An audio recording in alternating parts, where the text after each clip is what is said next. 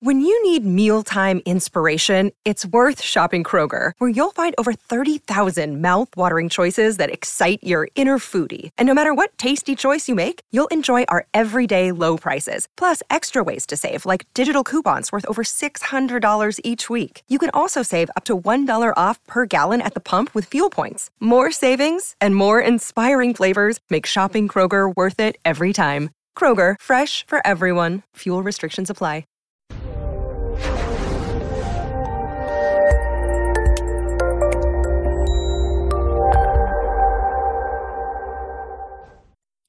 This episode was pre-recorded as part of a live continuing education webinar. On-demand CEUs are still available for this presentation through All CEUs. Register at allceus.com/counselor toolbox. I'd like to welcome everybody to today's presentation, 100 plus practical tips to defeat depression. Today we're going to talk about emotional interventions. Now this is part of a 6-part series that's based on a book I've got coming out in October named 100 plus practical tips to defeat depression. Go figure. So today we're just going to talk about emotional interventions. We're going to define what they are, discuss why it's important to add in happiness, not just eliminate unpleasantness. We'll discuss solution-focused methods for helping clients identify emotional interventions, identify mindfulness and how it can help clients tap into happiness and gratitude and develop hardiness, all things that are really helpful for happiness. And we'll explore types of emotional interventions that can be used in individual and group counseling. So a lot of what I'm going to talk about today is not the boilerplate, what is grief, what is anger. I'm going to talk about tools and activities that we can do, because you know what grief is. I mean, you got that in first-year counseling. So emotional interventions, as we're going to talk about them today, help people address emotions that keep them feeling depressed, which means it can help them accept unpleasant emotions. Notice I didn't say eliminate. I said accept them. When you start trying to eliminate them, think about acceptance and commitment therapy. When you start trying to eliminate anger and telling yourself, I shouldn't be angry, you just start fighting with it. And it's kind of like being in quicksand. And then you get frustrated that you're still angry. And then you get frustrated that you're frustrated that you're still angry. So we're not eliminating the unpleasant thoughts. We're accepting them and saying, all right, I'm not feeling happy right now. How can I improve the next moment? I can't change how I feel right now, but I can improve the next moment. I don't have to stay stuck here. We also want to talk about how to prevent unnecessary unpleasantness, because there are things that happen and life hands you lemons and, yada, yada. But there are also sometimes where you can avoid unpleasantness. I don't like driving in traffic. Driving in heavy traffic stresses me out. So you know what? I typically, unless I absolutely have to, don't drive during rush hour. And that just helps me feel happier and more relaxed. And finally, we're going to talk about adding pleasant emotions. So, like I said, what types of tools do you use to help clients accept their unpleasant emotions and to add happiness to their lives? Okay, journaling is a great place to go because it helps people become aware of their emotions and start understanding connections. And if you're journaling about, they actually did a study.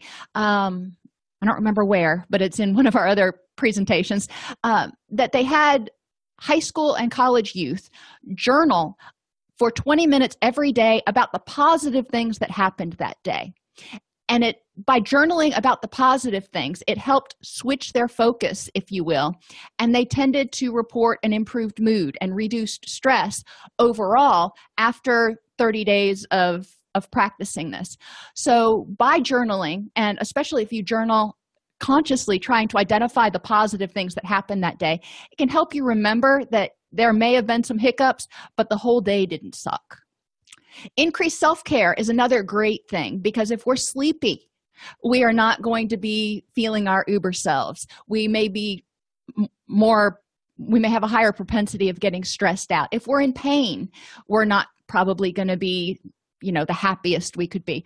So we want to look for those vulnerabilities, as Linehan calls them, and make sure that we prevent those as much as possible in order to give us the best chance of experiencing happiness whenever it presents itself.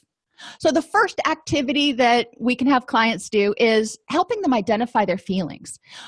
If they don't know what they're feeling, if they're always fine or okay, those garbage terms that we use, I really don't believe they know how they feel. So I want them to use some other word to describe how they're feeling.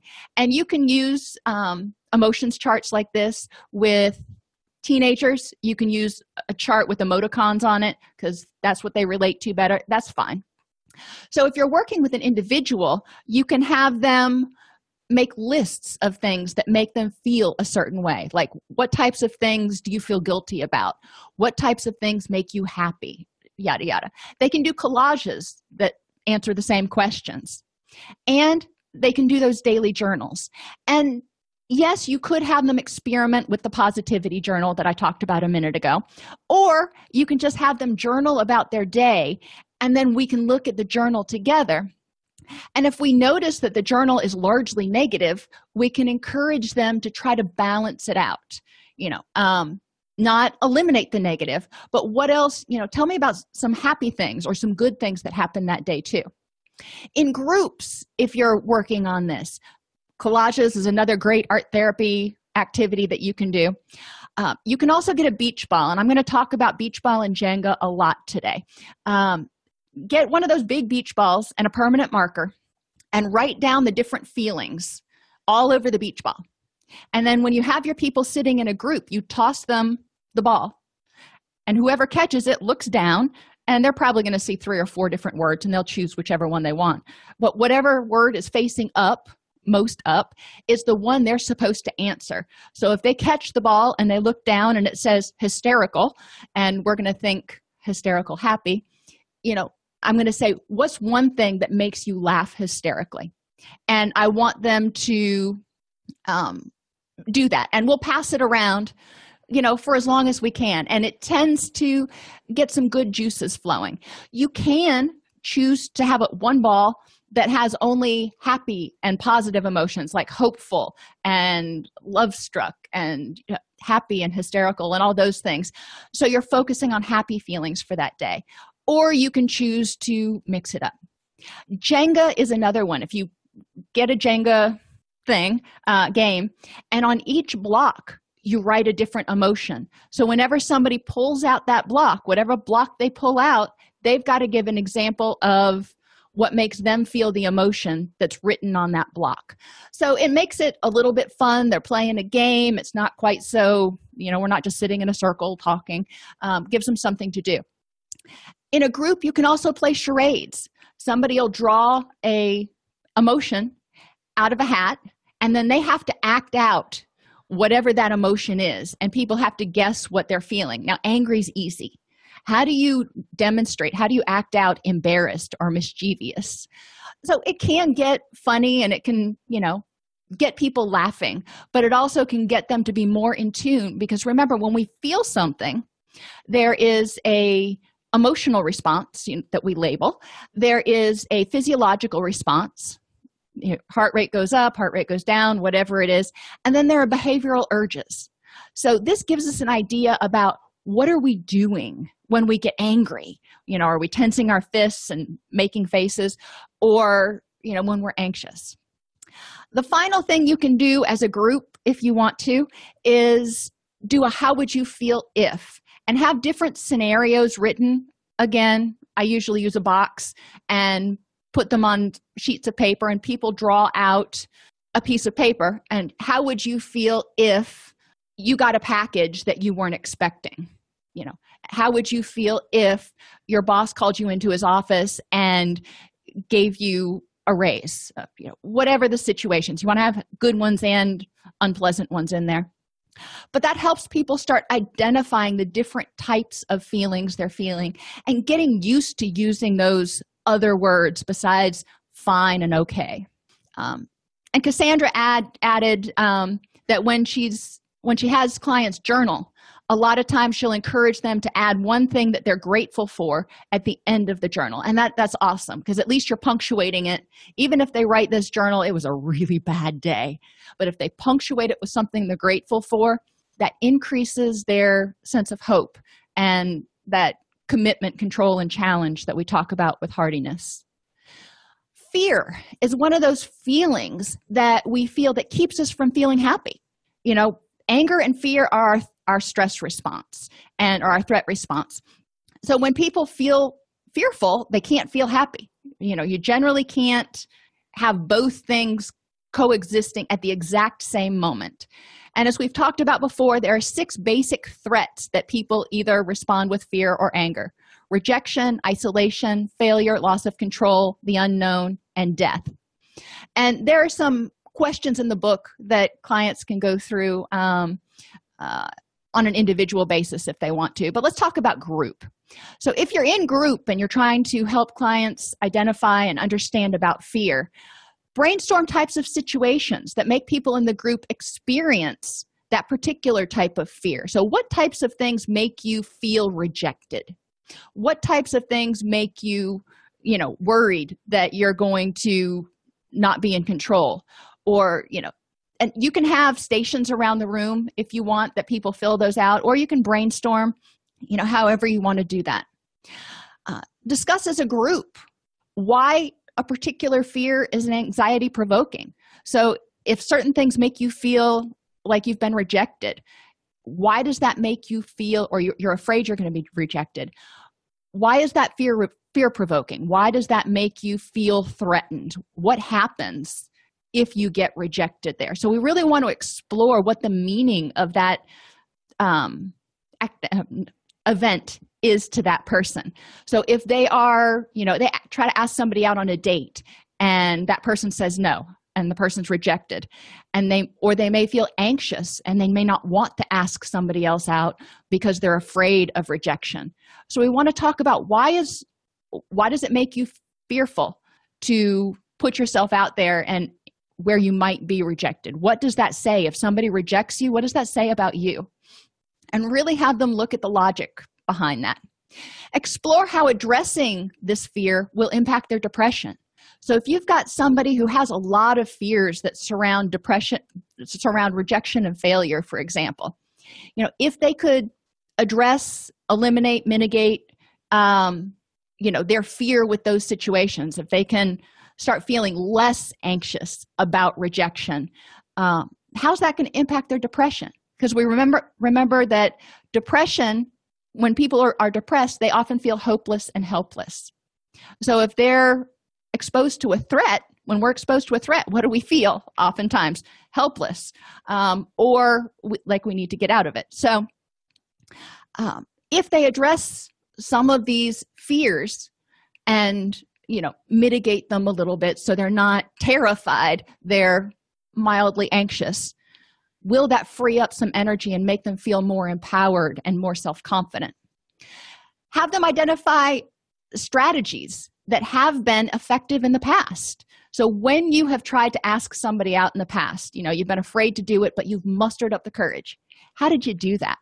Or when you've experienced rejection in the past, how did you deal with it that worked for you so you didn't feel bad afterwards? And have them put that in their toolbox. You can also have them go through the challenging questions worksheet. I often have my clients have a challenging questions emergency card. And basically, it has the client ask themselves, what is my thought? If I get rejected, it means I'm a loser. Or if I get rejected, it means people are going to laugh at me.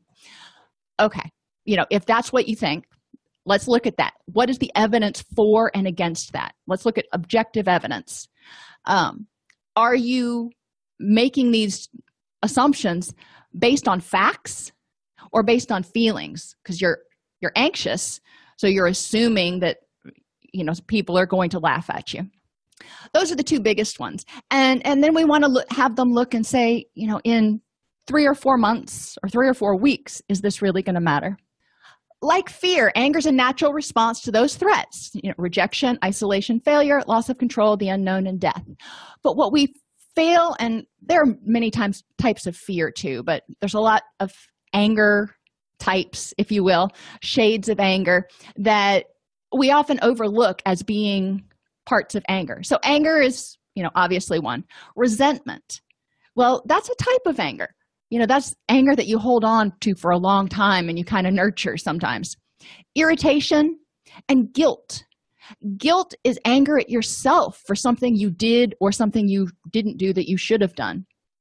So we want to have clients explore each type of anger, what triggers it, how it impacts their mental health, and how they could better respond when they do something and they feel guilty about it. Instead of carrying around this guilt like an albatross around their neck, how else could they respond to, deal with it? So if you're working in individual sessions, have clients keep a journal for 1 month, and I have them write a page for each emotion. So there's a page for anger, a page for resentment, a page for irritation, and a page for guilt. And sometimes they'll fill up a page, sometimes they won't, and that's fine. But I just want them on separate pages so they can start categorizing what's going on, so they can identify if there are certain types of anger they feel or how frequently they feel it, and maybe look for solutions. If you're doing this in group, brainstorm the types of things that cause anger, resentment, irritation, and guilt. Or, another way you can do it is create a survey. And when I do surveys, I pass it out at the end of one group and collect it before the next group and then tally it, and we talk about it in the third group. That gives them time to think about it and do it. But if you create a survey that asks clients, what are the top 10 things that make you angry? What are the top 10 things that you resent? Yada, yada. Then you can start making lists, and you can start having more to talk about in group, and you can pull that out. And instead of having a client be on the spot saying, what's one thing that you resent? You can say, well, it looks like, the majority of you identified this as a common resentment. So let's talk about that, and write it up on the whiteboard and then process it.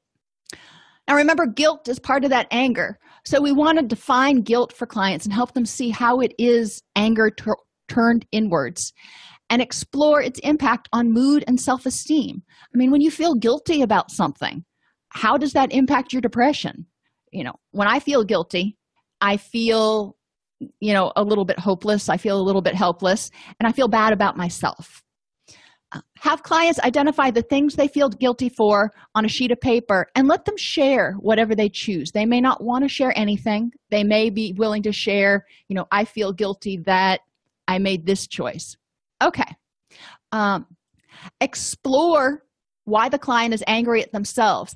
And one of the neat things with this is if you have clients, if it's a closed group and clients are willing to share, it's amazing how many guilts that clients have in common. And they can say, yeah, been there, done that, and burn the t-shirt. So they can provide social support for one another. One activity I do like to do, though, is have clients write down a list of all the things they feel guilty for. They don't have to share it. Just write down a list. And then count up how many guilts are on that list. So if they feel guilty for 27 things, all right, you get packs for everybody. And it can be a grocery bag if you want. It can be a backpack, whatever you have access to. If they have 27 guilts, then you put 27 rocks in their pack. And you might need 2 grocery bags because, those break easy now. And they need to carry that around with them. And during this activity, when we start making the packs, if we don't have a place where we can go out for a little walk, I just have them put the packs on their shoulders and they have to stand there. And when you're holding these packs for a while, they get heavy. So we talk about how guilt weighs them down and zaps their energy. And then we go through the guilts that they have on their list, and I have them look at them. They don't have to share, again, and identify which ones they can either forgive themselves for. I made a bad choice, I screwed up, but, I've done better. Or which ones they can fix, they need to make amends for somehow. And which ones they can let go. The ones that are really inconsequential. When they were, in 11th grade, they did something that was unpleasant to a friend of theirs. So, that may be one that they just need to let go because there's really not a need to make amends for it, and there's really nothing to forgive necessarily at this point. So any of those that they think that they can decide to let go, They cross off their list and they can take those stones out of their pack. And then they can see how much lighter it is. So this is one of those experiential exercises that can be kind of fun. It's a lot more effective if you can put the stones in packs, either in grocery bags or in backpacks, and you go on a walk, quarter mile, nothing too long, where people are having to move and carry these. If you've ever carried a rucksack with you hiking, you know how much more effort it takes. Or even carried, 5 bags into the house because you are not going to make a second trip out to the car after the grocery store. You know how exhausting it can be. Another thing that people often feel guilty for not doing things that they feel like they should. And we're just bombarded with shoulds all the time. So a fun activity to do with the group is to make a guilt bill of rights. So we talk about the things that you feel guilty for on a regular basis, like sleeping in on Saturday. I should get up and mow the lawn.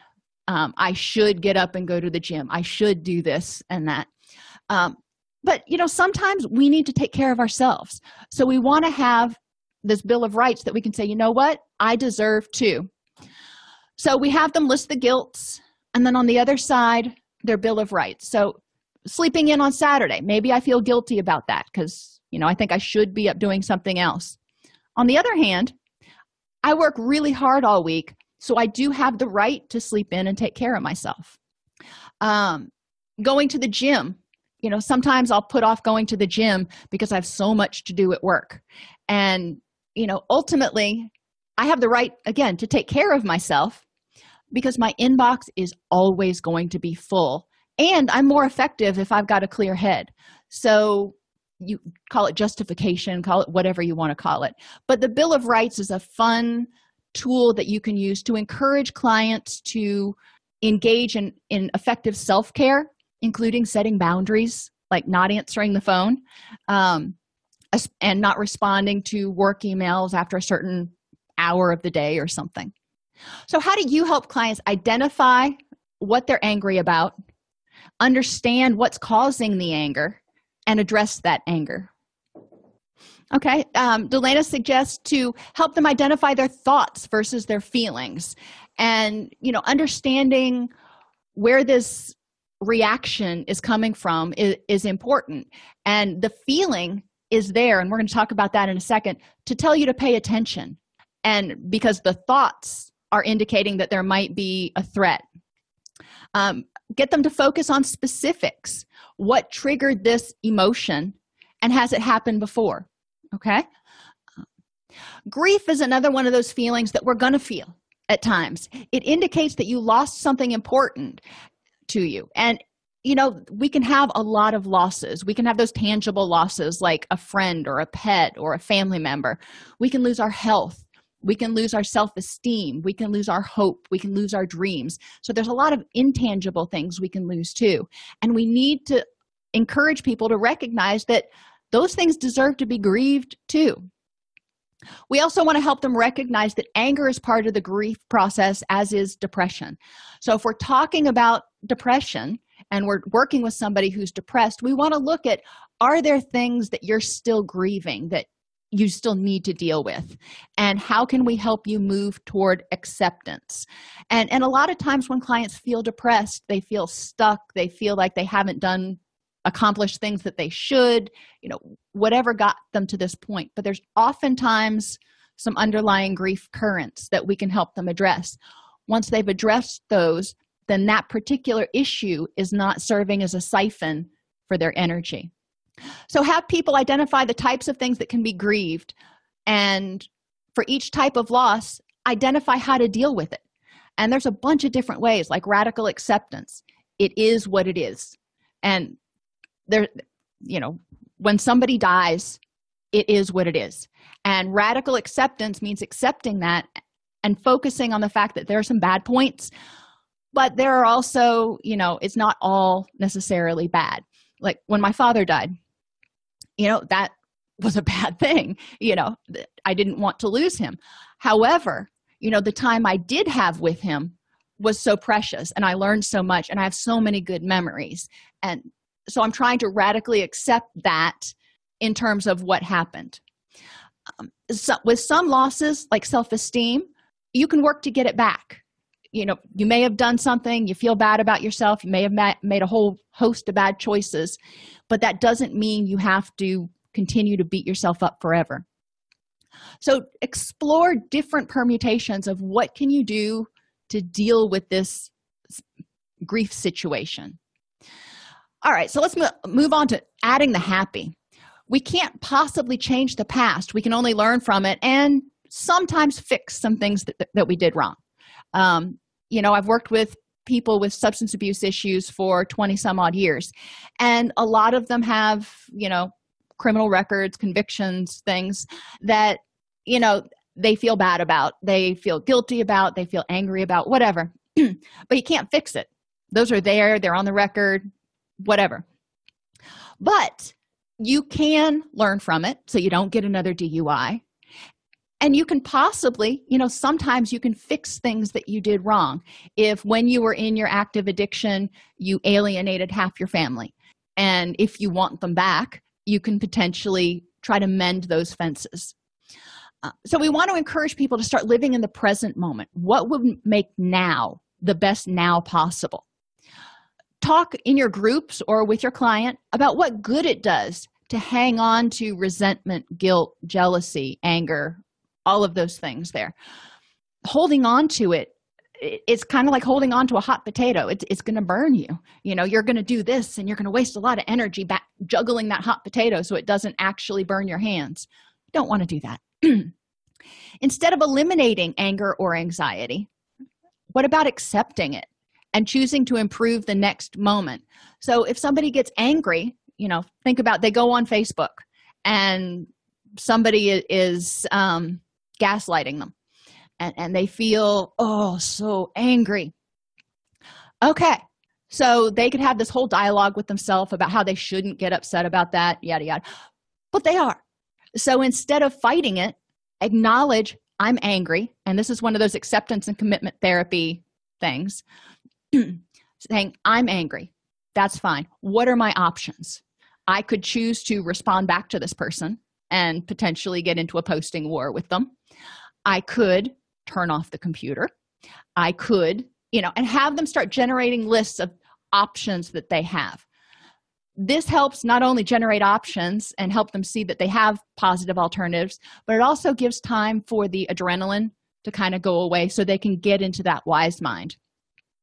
And then from that list, they can say, which option do I choose to improve the next moment? You can put this up on the board. When you're working, I always have a whiteboard when I do groups. Put different scenarios up there that make people feel angry or whatever. And then you can have them brainstorm their options. And if you look at the ACT matrix, the psychological flexibility matrix, you can see different ways to approach that. Ride the wave. And we've all heard this when we've talked about dialectical behavior therapy and even mindfulness. Feelings are there to tell you to pay attention, nothing more, nothing less. And that's one of the things I want to get through to my clients. It doesn't mean that there's necessarily a problem. When, the dogs start going 8 bananas and it startles me and I have that initial fear reaction, it doesn't mean that somebody's breaking into the house. I don't think they would with 4 dogs. But I have that initial feeling. Well, that feeling is just telling me to check the door and see what's going on. It's not telling me necessarily that there's a problem. Just like when a fire alarm goes off, doesn't necessarily mean there's a problem. Most feelings occur and crest within about 5 to 10 minutes, and they only continue if people decide to give them power by dwelling on them or nurturing them and thinking about, okay, what could that have been? And thinking about all the past times things have gone bad. If you give it more energy, if you give it more of your energy, it's going to stoke that wave. One thing you can do in group is present a video of waves. And surfing videos are really cool because they show the wave coming in and cresting and then eventually going out. And you can just have them look at that. Point out to them that wind blowing over the water gets it all stirred up, creating the wave. And the more wind, the bigger the wave. So ask them, what is their wind? What types of things feed their wave of negative emotions. When they start feeling angry, what feeds that anger? And a lot of times when we get angry, we start trying to figure out how to justify it. So we go down this whole litany of done me wrongs. I'm angry about this, and I'm still angry about this, and this thing that happened 2 years ago. So we want to have them identify what they do that stokes their wave. When there isn't enough wind to sustain the wave, it dissipates, it crashes into the shore. So asking clients again, what do you do to reduce the wind? So to avoid giving that feeling any more energy, can you check it out to see if there's really a problem? Can you distract yourself? And I refer you to the dialectical behavior therapy acronyms IMPROVE and ACCEPT. Those are great distress tolerance skills that can help people ride that wave until it dissipates instead of feeding it. Address feelings. So we're talking about feelings over and over, and this is obviously emotion focused. And I came up with this activity, and if you get a bag of something really stinky, and I talk about it in the book as dog poop, because I so happened to be writing that chapter on a day that my dogs decided to express their displeasure in my dining room. But in any event, if you get a bag of something really stinky, like a baby diaper, those are easy to come by. And if you don't have one of those, if you go to Walmart or something, you can get deer urine that hunters spray on themselves. That reeks to high heaven too. Put it in the center of the therapy room and label it anger and negativity. And it's going to be potent. As clients come in, see how they react. If they're looking around to find it and get rid of it, or they're looking at it going, what in the world? Okay, that's cool. We're just going to observe. And then process it with them. I usually sit down and I start processing before I take it out of the room. And I say, feelings are like this. What do you want to do with this thing that's sitting in the middle of the room? And they're like, get rid of it. Okay, cool. Let's do that. So we'll get rid of it.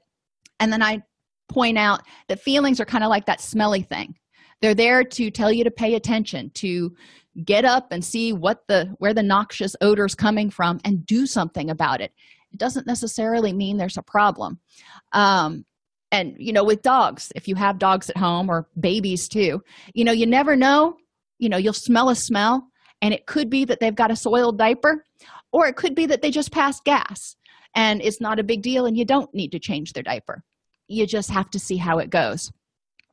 But if you let that stinky thing sit there, it permeates the whole house or the whole room, and everybody who walks by is like, oh, Jiminy. So encourage clients to think about how negative feelings permeate their entire selves. When they're angry, how is it like that stinky stuff sitting in the living room or carrying it around with them? You wouldn't bag up something stinky and carry it around with you all day because it's unpleasant. You don't want to be carrying that around, but it's going to repel other people. Well, again, think about if you have a client who's in a bad attitude or in a bad mood all day long, how does that affect how other people react to him or her? They probably are like, okay, going to give John space today. He's having a day. So these are the things that we want to have them kind of think about. Why do we carry our stinky feelings around with us then? Because a lot of times clients will say, I was angry all day yesterday or something. Okay, why were you carrying that feeling around with you? And what could you do instead? What triggered that anger? Another kind of hokier one that you can have them do, hardiness is the combination of commitment, control, and challenge. It means that people understand that even when some things go bad, there are lots of other things in their life that they're committed to that'll make it a worthwhile, rich, and rewarding life. So Raindrops on Roses focuses on commitment. I want to remind people that there are still things in their life that can make them happy, even if something else is going a little bit weird. Bright sunlit mornings, cool breezes blowing, seeing my house clean or going out mowing, Amazon packages left at the door, life on the farm, who could want any more? When the dogs bark, when the phone rings, when I'm feeling sad, I simply remember my favorite things, and then I don't feel so bad. So you keep that same Raindrops on Roses rhythm, but people can modify it to what works for them, because obviously I'm not a big fan of the phone or the dogs barking. It's a fun little activity to have people do either as a group or individually. And then there's adulting. We all have different things we enjoy as well as things we dislike. And part of being happy is not only doing things that make you happy, but also minimizing the things that don't. You can't get rid of them. I can't not pay bills. I can't avoid doing laundry forever. There are things that I have to do that are not my favorite thing. So making a list of those things that you dislike doing, because those things, if we're doing them and we're doing them begrudgingly, how does that affect our mood? Versus how does it affect you if you're like, okay, let's knock this out, get it done so we can move on. And encourage clients, they can do a coin toss if they want to, or pretend for a week that whenever something comes up they don't want to do, they just take a breath and they say, all right, we're just going to push through this and get it done so we can move on to something more pleasant, and see how they feel differently. But encourage them to know those things that they don't like doing, and even the little things like dishes. If they don't like doing dishes, yes, that's 15 minutes, but it's still 15 minutes. So what could you do to make them more bearable? Sometimes doing 15. I didn't want to go running this morning. I wasn't in the mood. But I was like, okay, I'm going to go outside. I'm going to start running. I'm going to do it for 15 minutes. If I'm still miserable, I'll come in. Most of the time when we get started, it's not so bad, and we finish it. You compare things that you don't like with things that you do like. When I wash dishes or fold laundry, I watch television, and it keeps my mind occupied while I'm doing the mindless stuff. And you can also give yourself rewards at the end. So once I get the house clean, then I can go to the movies or, whatever it is that's a reward for you. Encourage clients to identify things that they like doing that they compare with those things that they don't like doing, because it makes it so much more tolerable. When I fly, I hate flying. I'm not afraid of it. I just get bored. I don't like sitting still that long. So I always download a bunch of books onto my mobile device so I can read them while I'm in flight. And I also bring on my mobile device, I have little games that I can play offline, like checkers. And, it amuses me, whatever it is, but it helps me get through the flight. Serenity is another thing that we talk about, and that's one of those happy feelings. The serenity prayer is used a lot in recovery circles, but you can make it more secular, and you can just say, grant me the serenity to accept the things I cannot change. So we want to talk about, what does serenity mean? If you think of a serene scene or a serene painting, you're looking at it, what kind of feelings do you have? So really get clients to get into the moment and understand what serenity is, instead of, it's not just a word. When I think of a serene painting, I'm thinking of, maybe a beach scene with still waters, and, it's quiet and it's, smells good, whatever. Encourage them to really grasp serenity. It means you have the courage to change the things you can. When you're serene, you feel like, okay, I've done everything I can do. The rest is up to the universe or my higher power or whatever handles the rest of it. And the wisdom to know the difference. One of the things that causes people to feel the most hopeless and helpless is when they're trying to change something that's just not within their power. You can't change the weather. You can't change, at least immediately, you can't change like the local laws. You can't change, there's a lot of things we can't change. So we want to have them identify what parts can you change, and then whatever's left, how do you deal with it? And that's that wisdom to know what's worth my energy, what's going to be a good use of my energy. If my house is 10 feet over the property line, getting upset about it ain't going to do any good. It ain't going to move the house. Pushing it with my shoulder, or even renting a bulldozer, well, may knock the house down, but it's not going to nicely push the house over. And if I knock it down, then I'm going to be angry about something else. So I don't have the power to change that. So I need to look at, okay, my house is 10 feet over the property line. What do I have the power to do? And, it maybe just accept that you've got to pay to have the property line moved and buy that section of property from your neighbor or something. I don't know how they'd handle it, but you want to focus on the things that are realistic that you can change in a short time frame.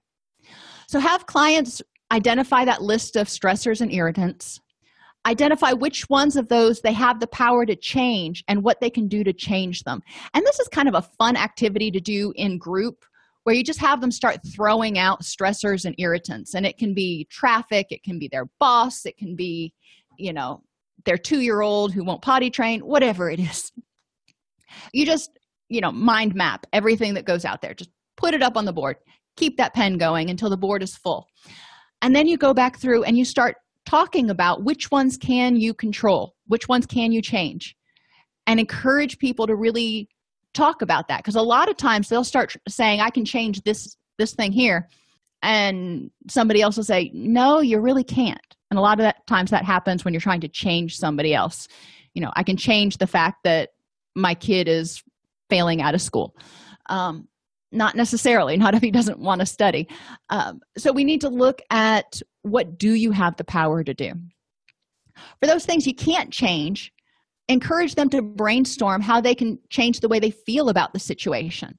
Can they just let it go? If they break up from a relationship and that person's gone, they got dumped, whatever, that may not be changeable.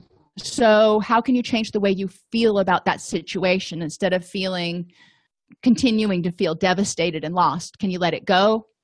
Can you look at the bright side? You had some good times together. Now you get to have good times with somebody else. What are some optimistic ways you can look? How can you view it as a learning experience? Or how can you remove a particular stressor from your life? So again, encouraging them to each type of stressor is going to be a little bit different. And then they have to do it. Talking about it's great. We can have a lot of fun talking about it and coming up with ideas, but if they don't do anything to either change the situation or change the way they feel about the situation, then they're going to stay stuck, which is going to contribute to that hopelessness and helplessness and depression. Encourage clients to make a plan to deal with at least one thing on their list each day. And one of the things we used to do in recovery, one of the steps is to review the mistakes you've made and make amends when possible, and yada yada. But we would have people write down an entire list of things that were stressors, guilts, whatever, that they needed to deal with. And they would put one on each card, and they would put the card in a basket. And every day they would pick one or two things out of that basket, and they would work on that. And then that would be it. And then the next day they would work on one or two things more.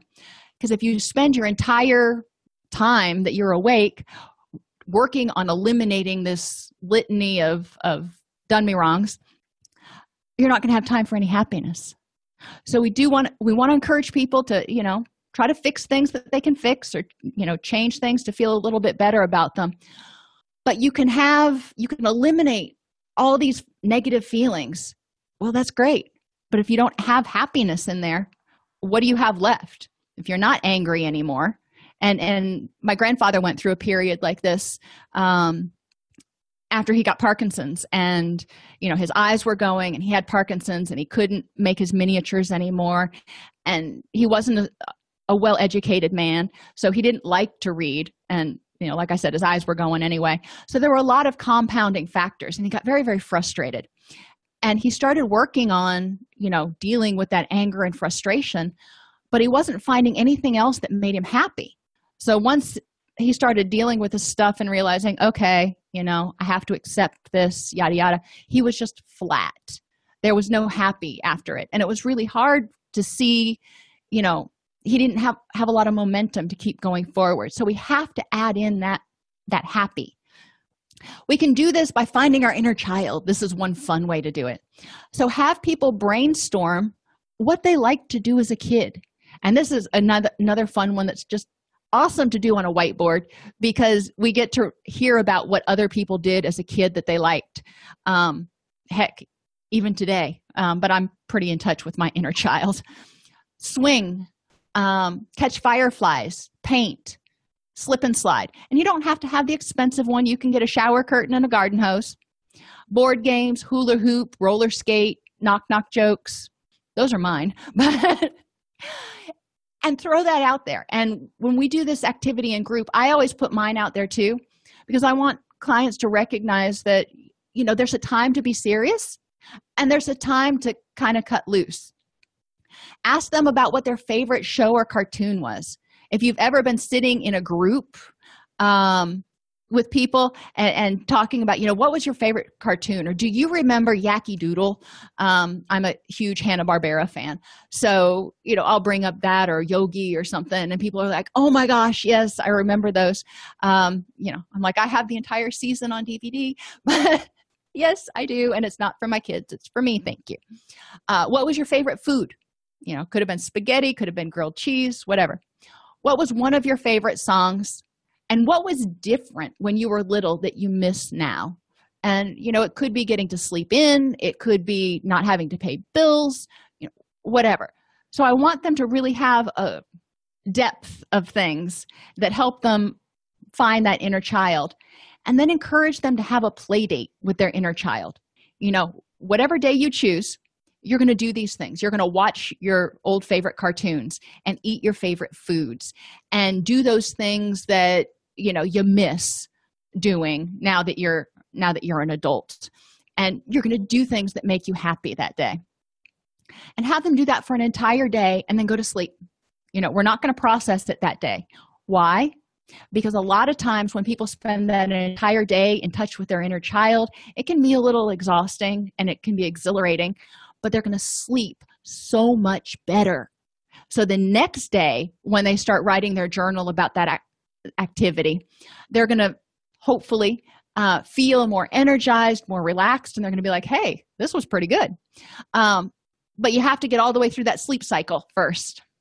Belly laugh. Laughter relaxes the whole body.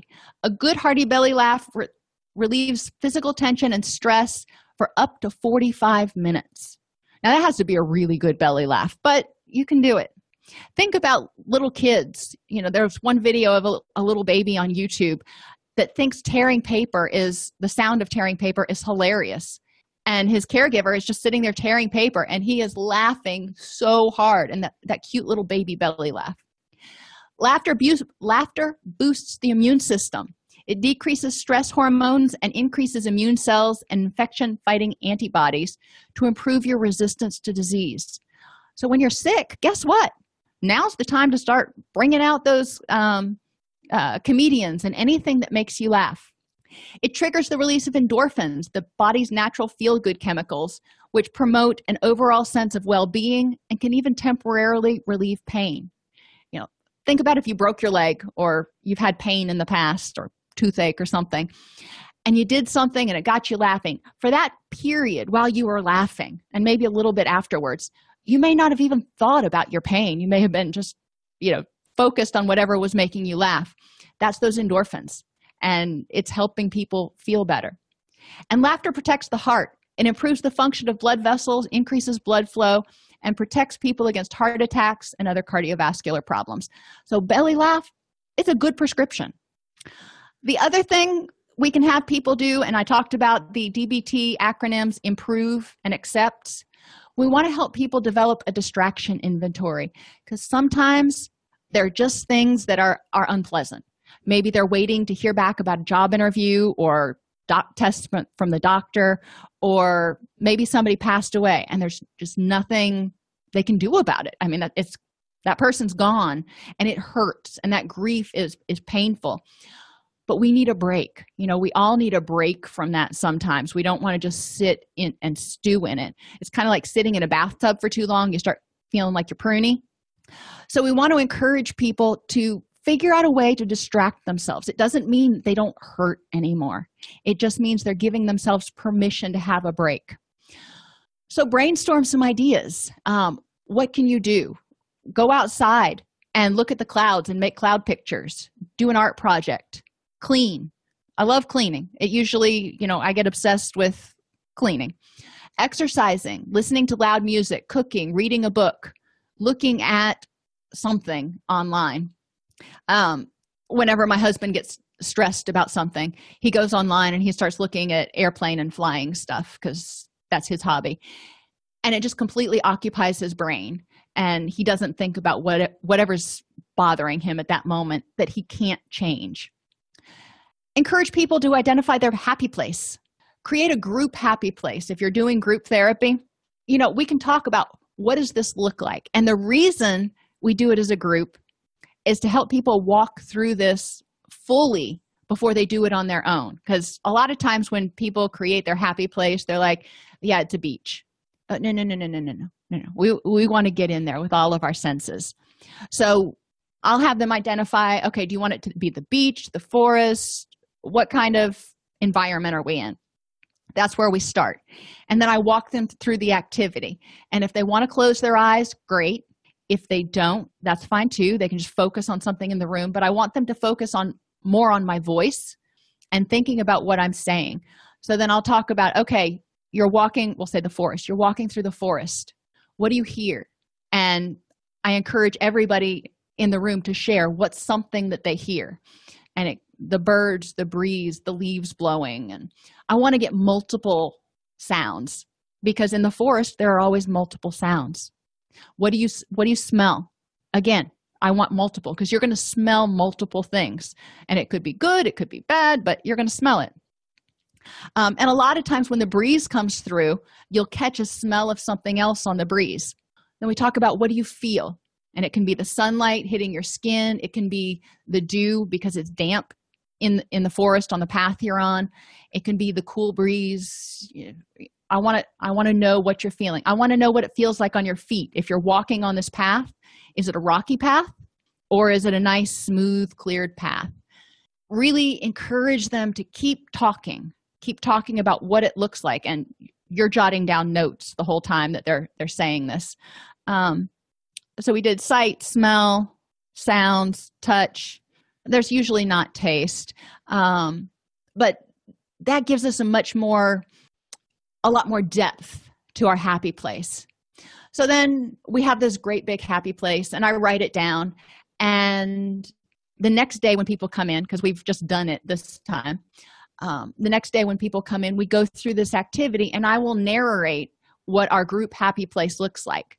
And so I'll start talking. And if I can use visual aids, if I've got sounds that I can add to it and stuff, sometimes I'll do that just to enhance the process. But I want them to see how much of a difference it makes in their ability to relax and embrace the situation if they use all their senses. And that really helps them get into it and feel like they're there. And then you want to have them go home and each person writes their own description of their own happy place and using all of their senses.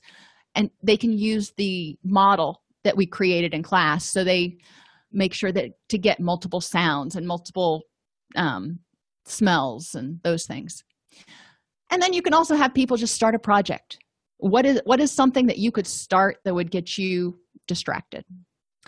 So when people are depressed, they often feel helpless and hopeless and just nothing makes them happy.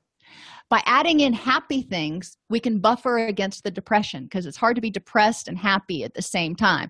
You can be depressed about something, and that's a specific something. You can feel hopeless and helpless about that. That's true. But it doesn't mean your whole life has to feel hopeless and helpless. So adding in happiness, even if it's just belly laughs, can get some of those neurochemicals that like serotonin going and help people feel a little bit better despite whatever's going on over here. By addressing unpleasant feelings, happy chemicals can be more effective. And, most clients don't care about whether it's dopamine or norepinephrine or serotonin or whatever. They just want to feel better. When we address these unpleasant feelings, when we mitigate the anger, when we mitigate the anxiety, so they're not just completely flooded with adrenaline all the time, they start to get more energy. They start to feel better because they're not exhausted. They're not, fighting a losing battle. Emotional interventions help you address the unpleasant feelings and add pleasant feelings. By developing a better feelings vocabulary, it's easier to identify how you're feeling and to address it. So this is, I really encourage, or I discourage in my groups happy, mad, sad, glad, fine, and okay. I want to know other words. How are you feeling today? I'm feeling elated. I'm feeling giddy. I'm feeling whatever. But I want them to really dig a little bit deeper and try to find something more than a surface emotion.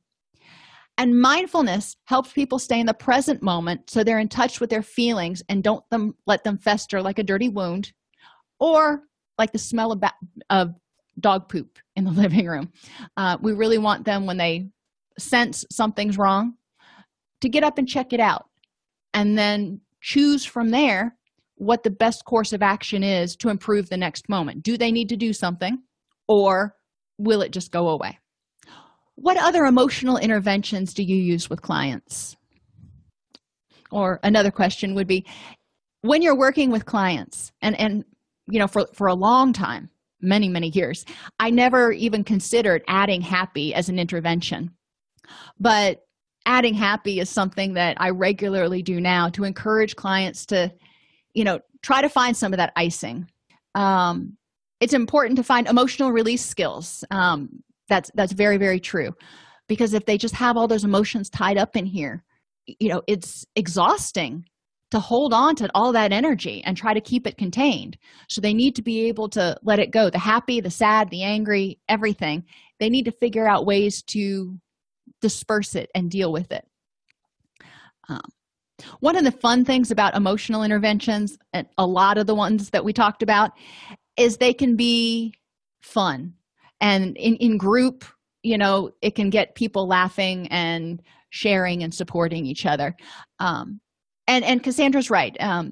Everything we do does have a purpose. Crying is a great emotional release. Screaming occasionally, as long as it's not at another person, can be a great emotional release. Sometimes when I'm having a really bad day, when I'm angry, well, I used to before I hurt my shoulder, I would go out and I would hit a tennis ball against a wall, and it was very cathartic for me. Was it solving any problem? No. But it was letting me get out some of that energy for a second so I could get into my wise mind and figure out how to improve the next moment. You can have clients jot down, keep a log, a journal, or a box of things that make them happy. And then when they're having a bad day, refer to that. Or, like Pat suggests, when something makes them angry. And in recovery circles, a lot of times we call this a God box, but whatever you want to call it, they put whatever made them angry in that box. They figure out what they need to do to deal with the situation, if anything, and then they put it in the box, and that's their way of handing it over to the universe. Okay, so those are all great ideas, and we're going to talk more, like I said, I guess I do more with Jenga and the beach balls in the cognitive one on Thursday. There are also games like Family Feud and not Trivial Pursuit, but what's the one with Alex Trebek? Jeopardy. There are lots of different games that people are familiar with that can be fun and a great way to get clients to hone in on concepts without feeling like, oh, we just have to sit here for another lecture. All righty, everybody.